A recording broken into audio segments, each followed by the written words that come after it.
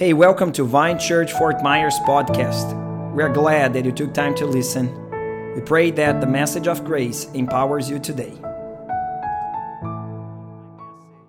want to read a verse and then we're going to pray. 1 Corinthians chapter 15, 1 Corinthians chapter 15, verse 14 says, "And if Christ has not been raised, then our preaching is in vain, and our faith is in vain." Bow your heads, close your eyes. Holy Spirit, fill this room. We're so glad that it is filled with people, with families. But God, we want this room filled with life, filled with your presence, resurrecting life. Come and fill this room, God. We yield to you. We allow you to speak into our hearts. In Jesus' name, and everybody said, Amen. The title of this message is Jesus alive, and so what? Because these two questions have to go along. We know Jesus is alive. And amen in the house? Come on. Amen. We know Jesus is alive. But what is the implication of this resurrection in my life now? And I say this because if you state that Jesus is alive, that resurrecting life has to have a practical, tangible effect transforming in your life. If there is nothing there, how are you going to sustain that He is alive? And also one question pulls another one. So first I want to sustain why I believe Jesus is alive. And my first evidence is His own claim. The evidence number one is that Jesus is stated that He will defeat death. And you say, okay, but anyone can say that. Yeah, but remember, a lot of people recognize Jesus as this great rabbi, this wise man of the ancient world. He was a psychologically healthy man. We know all this. But if you really claim and state that those qualities and attributes toward Jesus, you also have to consider seriously His claim that He will defeat death. So yes, Jesus is alive. Number two, I believe Jesus is alive because of the empty tomb. The tomb where He was buried was empty on the third day. The enemies of Jesus never could produce a body, even though they could make some sort of plan to overthrow Christianity, that just beginner movement that was, sparkling in that moment, they could simply destroy. Even Joseph of Arimathea, the guy that gave Jesus the burial place, he was part of the Sanhedrin, this group of people, these religious leaders that were hating and planning against Jesus. So even Joseph could simply say, I just know that this guy is not alive. He's not resurrected. Well, I know what happened because the burial place was mine. I gave them. But Joseph of Arimathea never stood against this historical evidence. Number three, I believe Jesus is alive because those very disciples, that now after having their leader crucified and shameful displayed, now they were extremely afraid of persecution. We know that Peter denied Jesus 3 times. And also all disciples were spread and scattered because they were afraid. The Bible even says that they were secluded in a secret room where nobody could find them. But something happened. The risen Christ show up in the middle of the room, crossing the walls, and showed the marks in His hand and side. Even took Thomas, yes, the unbelieving Thomas, and gave him a chance to touch His resurrected body. Something happened because those frightening, afraid men now were bold enough with joy and courage to preach and spread that message that their master, their Messiah, Jesus Christ, was alive. There's no other explanation for that. Plus, Apostle Paul, that before was a Pharisee, a persecutor against Christianity, a guy that will not give easily his religious background and his upbringing without a reasonable faith to sustain his doctrine and beliefs. He says in 1 Corinthians chapter 15, verse 4, that Jesus was buried, that He was raised on the third day in accordance with the Scriptures. Verse 5, and that He, Jesus, appeared to Cephas or Peter, then to the 12. Verse 6, then Jesus appeared to more than 500 brothers at one time, most of whom are still alive, though some have fallen asleep. In other words, while Paul was still writing that letter, 1 Corinthians, some eyewitness of the risen Christ could cry out and say, this is false. What he is writing, it is wrong. We never saw any risen Christ. The early church was growing not in a fanatical flush of crazy people. In the presence of eyewitnesses of the resurrection, the church came alive. The church became the extension of this risen body. Now, we see this also in the writings of the apostles. We can't say that those guys were crazy. When we read the writers of the New Testament, our conscience is won over. Their insights into human nature are profound. Their personal commitment is sober and carefully stated. Their teachings are coherent and do not look like invention of a crazy and unstable man. The moral and spiritual standard that they lived were high standards. The life of these men, as it comes through their writings, is totally devoted to the truth and to the honor of God. And I say that because every year we're going to see Time Magazine, New York Times, and all newspapers trying to create a theory, right? A hypothesis for the body of Christ. But you know what? If you test genuinely what those men wrote in the Bible, actually do yourself the test. In the following weeks of the Easter service, I dare you to read one of the 4 Gospels. If you think it's big enough, just go to 1 John, one of the smallest letters in the Bible. Just read it and check yourself if the writings that John wrote was written by a crazy, gullible man, someone that is untrustworthy. Test by yourself. Now, all these 4 evidences will be enough, but I have before my very eye that Christ is alive. I say this because my life also was changed. The number 5 is that today we can see the risen Christ is still working, is still operating miracles, is still changing lives. Yes, and this brings me to the next point, the meaning of the resurrection. Because when Christ came back from the dead, he now is accepted in the believer's heart and change what psychology, what science, what philosophy, what academic achievements cannot change in a human's heart. Now we have to understand the character of our God. Isaiah the prophet, chapter 64, verse 4 says, from of old, no one has heard or perceived by the ear. No eye has seen a God besides you who acts for those who wait for him. If you get the ancient goddess, the deities of the past, they were all very unpredictable. They were extremely emotional. They were pretty much a projection of human nature. But God states, I don't need anything from humanity. I want to serve humanity. I actually create you, my beloved daughter. I create you, my beloved son, because I want to serve you. And God could not find a way to express this in a practical, tangible, unquestionable way besides sending his own son. Now again, I need to paint a right image about God, that you need to understand that God does not need anything from us. Let me sustain that with Acts chapter 17, verse 24.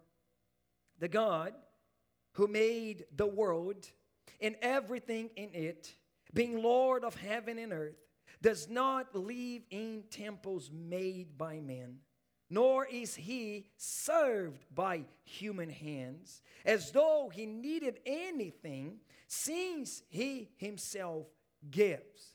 Say after me, God gives. You can say better, say God gives. He himself gives to all mankind life and breath and everything. the Christianity message in the gospel is not a help wanted sign, asking for laborers, asking for workers, asking for worshipers. God, to be honest with you, even can't be served because he has no deficiencies. He needs nothing from us. Instead, we have deficiencies. We have problems. We have lacks. The infinite wisdom of God, his omnipotence, it's all available and ready to come and serve us. God wants to serve us. How he will find a way to express that. He tried many ways using some representatives. But 2,000 years ago, he came himself in the flesh of his son, Jesus Christ. Mark chapter 10:45 says, "For even the Son of Man came not to be served, but to serve and to give." Say after me, God gives. And he came to give his life as a ransom, as a propitiation, as a price for many. He came to work for us. Maybe you never saw God the way I'm painting for you. Maybe you even call yourself a servant of God. Maybe you came to the church willing to receive a prayer from the servant of God, some of the pastors or leaders. But there is the utmost servant, Jesus Christ. Jesus didn't come to recruit you to meet God's needs. God has no needs. Jesus came to bring you to the resources of God to meet your needs. He died to meet your needs. He rose again to meet your needs. We know what our most pressing needs are. Some of you guys came to the church today because it's Easter Sunday. I'm supposed to be in church. I'm supposed to get around my Christian fellows. But some of you guys are right now in a desperate need of health. You are in desperate need for a financial intervention. You are looking for a vocational, a family miracle right now. And I dare to say that Jesus stands ready today, as he was 2,000 years ago, to serve your need. But let's be honest. All these immediate, earthly, worldly needs cannot be compared with the most pressing needs we have. To name it, the need to have our sin taken away. To have a right relationship with our loving God. I want to fix that, but I can't. And number two, I want to overcome death. Let's talk a little bit about sin. And maybe you didn't expect to hear about sin in Easter service, but I have to say that. Because 1 Corinthians chapter 15 says, if Christ has not been raised, your faith is futile, and you are still in your sins. So the reason God raised Jesus from the dead was to put his divine seal and validation to ratify the saving and sin-defeating work of Christ on the cross. His resurrection is the final signature of God to say, it is paid in full, it is done, it is finished. And I want to hear a good amen in the house, because that is true. Now let me extend a little bit more this thought. 1 Peter chapter 3, I'm reading the Amplified version, says, for indeed, Christ died for sins, once and for all. The just and righteous for the unjust and unrighteous. You can raise your hand. That's me, that's you, my friend. The innocent for the guilty, so that he might bring us to God. God is in this mission of serving and loving us through his Son. His death and resurrection completed, accomplished the work. The debt had been paid. The penalty had been borne. The curse had been lifted. Our servant from heaven had done for us the work that we could never do for ourselves. He take away our sins and make us right with God. So what do I have to do in this, Pastor? What is my part in all this? Should I perform? Should I keep coming to the church in the sense of just to clean my conscience? What kind of procession or parade or sacrifice or penitence? Is there something I have to do? Ephesians chapter 2, verse 8. For by grace you have been saved through faith. And this is not your own doing. It is the gift of God. Now, what makes a gift is because you receive it. If you pay for it, it's not a gift. It's a purchase. It's an asset. It's a good that you just acquired. If it is a gift, your part is to receive. But let me finish that like Paul. Not a result of work, so that no one may boast. The forgiveness of our sins, no matter how terrible, no matter how long, it's not your work. It is God's work. Jesus did it on the cross, and God sealed it with the resurrection. Now, we still have a problem, because I'm forgiven. I am accepted by God. But we all know what happened in 2020. 3,358,814 Americans died of all causes in 2020.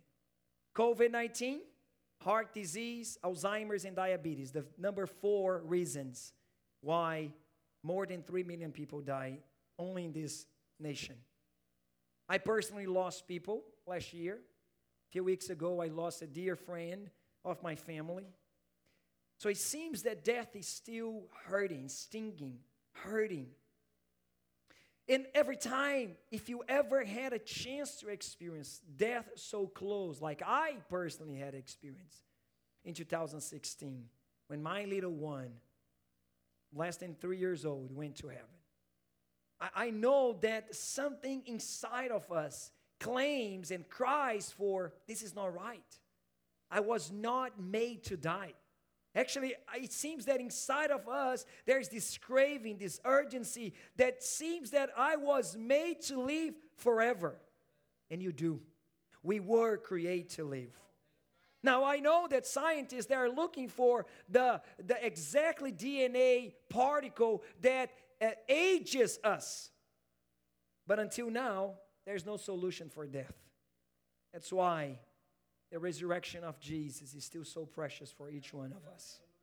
Romans chapter 8, verse 11 says, if the Spirit of Him who raised Jesus from the dead dwells in you, He who raised Christ Jesus from the dead will also give life to your mortal bodies through His Spirit who dwells in you. Now, I had, again, experienced death very close. And Jesus was visiting a grievous home. 2 sisters had lost their dear brother, Lazarus, of a sickness that is not explained in the scriptures. He was probably the provider for those sisters. They were sad, they were grievous, they were mourning. And now Jesus come to talk with them and to give them a prelude, a glimpse, just a teaser of what He was promised to everyone who believes in Him. In the conversation in John chapter 11, verse 25, Jesus said to one of the sisters, I am the resurrection and I am the life. Whoever believes in me, though he die, yet shall he live. I believe. Now, I say that many times because that's the following question. That is inevitable. That's why if Jesus is the resurrection, what is the implication on my side? The question that follows is, Jesus says in verse 26, and everyone who lives and believes in me shall never die. So that's why I didn't mention that my son in 2016 died. He went to heaven. He never died. I will never die. But the question remains, do you believe this? I put this question in your lap because that's our part to receive the gift. Romans chapter 10, verse 9. Because if you confess with your mouth that Jesus is Lord and believe in your heart, pay attention because this is key, that God raised Christ from the dead, you will be saved. Let me invite the whole church to stand up this morning. If it's a matter of opening my heart to receive, if it's a matter of me believing in this historical fact, this historical event that divided history into my very life and eternity can be affected if I believe in my heart and I open my mouth to confess. Now let me encourage you a little bit more. Because if you put your faith in Jesus right now, in this morning, if you believe in your heart that God raised Christ from the dead, pay attention, it's very important you listen to that. I want you to understand all the package, all the bundle, all the benefits. All your sins will be blotted out. You will receive the very Spirit of Christ as a free gift in your heart. If you believe in your heart, God will give you the assurance of everlasting life. There's nothing else to do but believe. There's more. He Himself will come to serve you. It's not us, the church, my teenagers that's trying so hard to serve you, open the door for you. I'm talking about God serving your needs. Amen. And the goal of all these is to glorify and exalt His grace and His power when we are powerless. His goal is to glorify His unmerited favor and His unmerited love, His everlasting love and power while we are weak. If we confess with our mouth and we believe in our hearts, you're going to work together, everything for your good. Come on, church, you're going to help me out in this prayer right now because I know some of the prodigals are in the house. And some of you that are researching, you are wondering about Christ. Something just pulled again inside of you. That's why you came this morning. I want to give you a chance to express out loud the belief, the faith that is sparking right now inside of your soul. Would you repeat this prayer with me? Say, Lord Jesus. Come on, church, say, Lord Jesus, I believe. I don't deserve, but I believe. I receive today the free gift of salvation. I cannot save myself. I need your grace. God, I believe you have risen Jesus from the dead. I confess with my mouth. I receive today. In Jesus' name, and everybody said, come on, everybody. Come on. Yes, yes, yes, yes, yes, yes.